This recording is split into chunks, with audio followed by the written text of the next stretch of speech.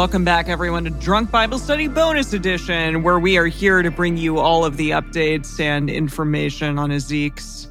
Well, we still have him in our grasp. Time is waning. Away. He's slipping as we speak. But right now, we are in the thick of it. Today, we're going to be talking about brass men, temples, and Ezekiel for kids? I don't know. Who said that was a good idea? We'll see. We'll see if it is or not. But first, let's start off with this humble C-3PO figure, this brass man. So I looked up in BibleHub.com, which, their translations and commentary on various things is always like a fun place to go. And I like what Cambridge Bible for Schools and Colleges said about this man. It says, the man is not to be identified with Jehovah himself, who brought the prophet to him. It is scarcely necessary to inquire who the man is. He's a creation of the prophet's own mind, a living symbol of the revelation of God. So the revelation personified has the attributes of Jehovah himself. Hence, the man is like bright brass and speaks with authority. That's an interesting interpretation. So they're like, he was tripping. Who cares? Don't even worry about it so much. Yeah. Figment of his imagination. Not relevant. Yes. But of course, other people, say it was Jesus and say that it... What? Why? Well, because... Let's see. Because Jesus was made of brass, right? Okay. I think just that he looked like Jesus, or the fact that he was this like beautiful shining figure means that he's Jesus-like. Yeah. Because literally, the Christian thing of... He doesn't look a thing like Jesus, but he is made of all bronze, and he is measuring stuff. Yeah, exactly. And you were tripping. I love that song. Yeah. That classic song. Yeah, and also that he's, that it's linked to Revelation somehow, I guess, because they... because Ezekiel. Yeah, so they link it to Revelation. But my favorite thing that I found was from Shmoop.com. I've been on Shmoop. Yeah. We've talked about Shmoop. Yeah. Yes. They're good times. We've been there before. It's really funny. It's like, okay... Ezekiel describes how he's beamed up to the temple site by God and encounters this weird bronze guy with a measuring string who guides him around, giving really, really detailed descriptions of everything that needs to be measured. And he's like, these directions are obviously really important to Ezekiel and the other Judeans who will eventually come out of exile. The temple's the only place where God can be worshipped perfectly, so the directions have to be followed down to the last cubit and calf. God's very particular about these things. The bronze guy with the measuring cord is evidently some sort of divine angelic architect figure, a messenger of God sent to communicate the highly specific way God wants to be worshipped and the dangers of spending too much time in the tanning bed. Okay. They're cute. That's cute. Yeah. That's cute. fun. It's fun. Yeah. It's very cute and fun. They got some humor. That's cute. Yeah. So that was a good time. So basically, I don't know. He's a figment of Ezekiel's imagination, perhaps. Or he's, essentially a version of God. I read something that said that, he is God in a vision of a man that Ezekiel sees. And this is how Ezekiel interprets him this time, is that he's a bronze boy, which is kind of fun, too. Okay, so this is an interpretation that it is God. Yeah, someone said that too. So that's interesting. There's like 3 kind of different options. There's never like a definitive thing, I feel. Yeah. It's never definitive. That's fine. That's to be expected, I suppose. Mm-hmm. Yeah. For something written, almost 3,000 years ago. Totally. All right. Well, that's what I got. Wow. Okay, wow. So speaking of this man and how it mentioned, these measurements and all these details were really important to Ezekiel. Mm-hmm. Mm-hmm. Here's the thing, though. Maybe they were important to him, and somehow they got written down, and everyone's like, yeah, this goes in the Bible, and this goes, we love this. But they never built it. Huh? This never happened. Unlike with the Ark of the Covenant, where it's like, yeah, then they went and they did the thing. They built the thing according to the instructions. Right. But this was all just conceptual and blueprints. Yeah. So after this, we mentioned last week on the bonus where shortly after this is when we get into the Second Temple period, when they do build a new temple once they've come back. Yeah. Like they rebuild Solomon's temple or whatever. And according to the descriptions of that, it does not match these designs. Oh. So okay. Ezekiel got this vision, told everyone about it, and they're like, yeah, so what if we just didn't, though? What if we didn't do that? So that's interesting piece number one. And then, of course, anytime there's something that gets, prophesied or instructed and then it doesn't happen, people come up with theories about it. So kind of the hot theory for Christians, at least, is that this is the temple that's going to happen in Revelation. Okay, there's the Revelation. That this is going to be the fourth temple. The fourth temple. That this will be the fourth temple. Yeah. So the first one... Have there been three? Okay, yeah, please. So the first one was Solomon's temple. Okay. It got destroyed. And then we have the second temple of Second Temple period fame, which is going to be built not too long from now chronologically, or, from Ezekiel's time. Like 500-ish BCE. Okay. And then it gets destroyed, which is the end of the Second Temple period. And then in Revelation, spoilers a little bit, there is another temple that then gets destroyed by the Antichrist. And then a fourth temple is made. And so the prediction is that this may be the design for that fourth one to come. Okay, and what a design. What a design. Well, what a design. Were you able to compare your drawings with other artists' renditions? Now, here's the thing I learned from looking up other people's drawings. And that's that other people are architects.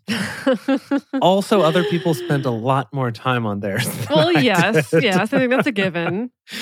So, yeah. Okay.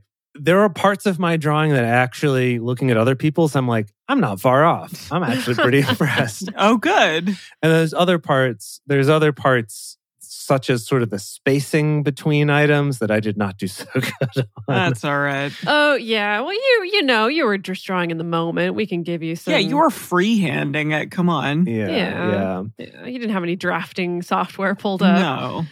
No. Wrote this into AutoCAD. Can you imagine? I think AutoCAD would crash. Can you imagine if I was like, hang on, and we had Excuse this like... me, let me do this. We had this like 4-hour long episode of me entering in all the dimensions into some kind of CAD program. But then I could 3D print it, which would be fun. Cool. But okay, so in looking into this, I found, various drawings. And if you just, Google it, look it up, like Ezekiel's temple, you'll find a lot of these. Some are like floor plans, which is what I was drawing, was kind of like a top-down map view. Others are like, side-on views of like, this is what I think the like carvings of palm trees would look like in the gate, stuff like that, to kind of show the relative heights of things, since those were also described. Okay. But what I found that was the most wonderful is from this site called bibliaprints.com. And I don't often do this, but I do need to give a little bit of a shout out to this site. So it's super simple. This site sells 3 posters. Okay. That's it. They're posters of the Bible. One is every verse in the Bible printed in different colors. Whoa. So it looks like sort of a rainbow tapestry. Wow. And like, wait, every verse? Super. It's got to be gigantic. Super duper. Yeah. So like super duper tiny print on this. It costs $100 for a print. Because it has to be like really high quality printing to be able to read those. But you can magnify it and see every single word. They have one that's the Tetragrammaton, which is the Necronomicon? the first 5 books. Nomenon? Not the Necronomicon. The Tetragrammaton, which is the Tetragrammaton. So the Tetragrammaton is Yahweh's name, is Yod-Heh-Wah-Heh, is the 4 letters, tetra, 4 words, gram, writing, whatever. Anyway, it's like all the words in the Bible with all of the times that Yahweh's name appears in red. So it's like kind of image like that. I mean, looking at these, anyway, the concept is cool. They look ugly though. Really? I kind of like the rainbow one. It's just that was the worst one, Jace. Okay. Really? It's just Okay. Well, It just looks like I've already Skittles ordered 3. puke. So. Oh no. I'm giving them No, as okay, your I haven't. birthday gifts. So yeah, I've gotten one for each of you for your birthdays. They're $100 each. But then also randomly on this site are these free Bible animations. Okay. And so not only is there a 6-minute long 3D rendering of traveling through Ezekiel's temple from this chapter that we just read, going through the doors, it shows you all the diagrams and lists the measurements as you go and quotes the verses. It's actually really cool. But it also has a video for chapter 41, which is more instructions about the temple, and another video for chapters 42 and 43, which are also more instructions about this temple. So pretty wonderful. It's a preview that next week is going to be all temple all the time. Gosh. So my drawing is going to grow. Goodness gracious. Okay. But it's actually a really cool video, kind of showing this person's interpretation. And I could not find any information about this person. Huh. Huh. Mystery. I can't find any about me page. Couldn't find anything about who this person is, why they did this. But they did some really cool animations. They've also got some animations from Revelation, which you can't watch because that's spoilers. Wow. It's got animations of Ezekiel's vision at the beginning of Ezekiel, which I haven't watched yet. Well, most but importantly, Jace, are you going to post a little side-by-side comparison of your drawing with this person's rendering Yeah. in the group? Yeah. I mean, Let's hope you do. I think probably what would be better to compare mine to is if you go to the Wikipedia page for Ezekiel's temple, for Ezekiel 40, for chapter 40, there's a drawing that's by Charles Chippies, which is my favorite name Ever. of a person Of ever, all time. I think. I think it's actually Charles Chippier or something like that. I'm pretty sure he was French. But he did artistic renderings of a lot of historic monuments and buildings to try to recreate what they would have looked like at the time. But he also did a floor plan of Ezekiel's temple. And I think his is not too far off from mine. I'll post the comparison in the Facebook group so you can decide for yourself. Amazing. Well, I'm really glad that you put in that effort at the very least. Oh, yeah. Yeah. I'm glad it's appreciated. So I wanted to know what's Ezekiel, but kids edition. What's Ezekiel Jr.? Ezekiel Jr. You know, I like that. Yeah, I wanted to know that too. How they take famous Broadway productions and take them, turn them into something that a children's theater group can do. They make them one act and then it's Into the Woods Junior. Yeah. Dedeker and I went and saw Guys and Dolls Jr. Right.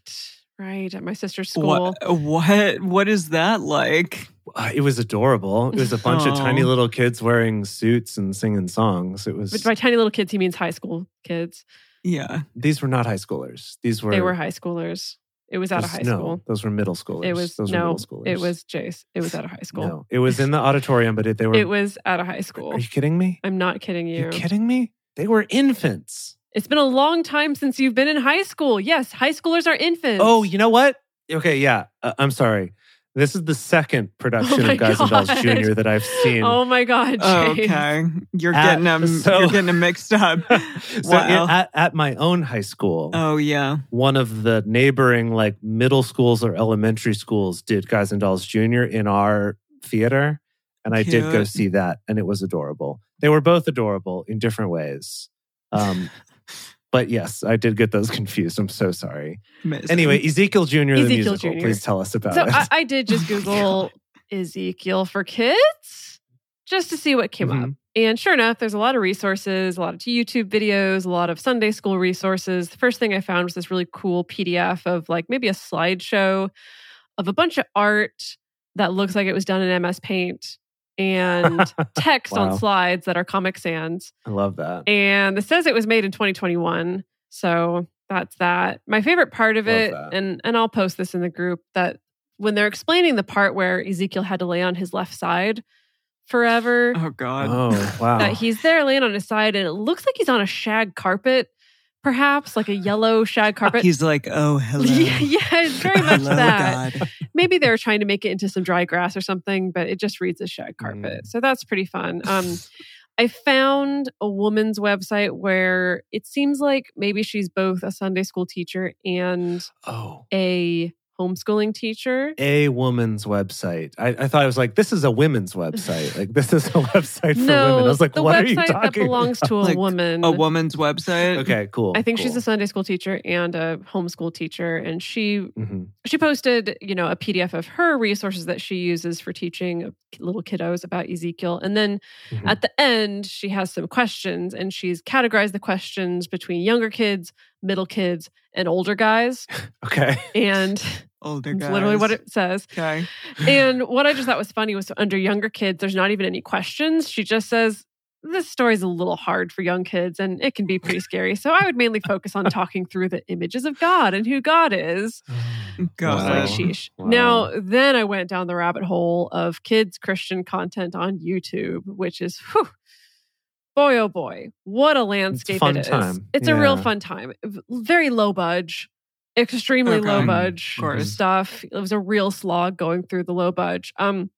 There was definitely a recurring theme in the sense that the dry bone story seems to be the most accessible story to tell children. Mhm. Interesting. Well, it's a fun story. Everything else, people are like, I don't know, So a lot of content did circle around the dry bone story. There was a version that was done with stop motion Legos. That was actually pretty cute. Okay. That sounds Amazing. great. There was a version that I watched of a woman like in a church service presenting to little kids. And she had kind of this fun like pop-up book diorama sort of thing that she used. And at the end, she was like, and the moral of the story is that, just like these dry bones, like if your life is feeling like things are kind of falling apart and not great, God's going to come along and put them back together. And it says that in the Bible. Oh, yeah? And I was like, I guess that's kind of the message of kind of that. the message Kind here. of, Yeah, kind of. It's That's, like, that's a nice that's way of fair. interpreting it for the kiddos. If you combine that with then also telling the kid, but the reason that things suck right now is your fault. Yeah.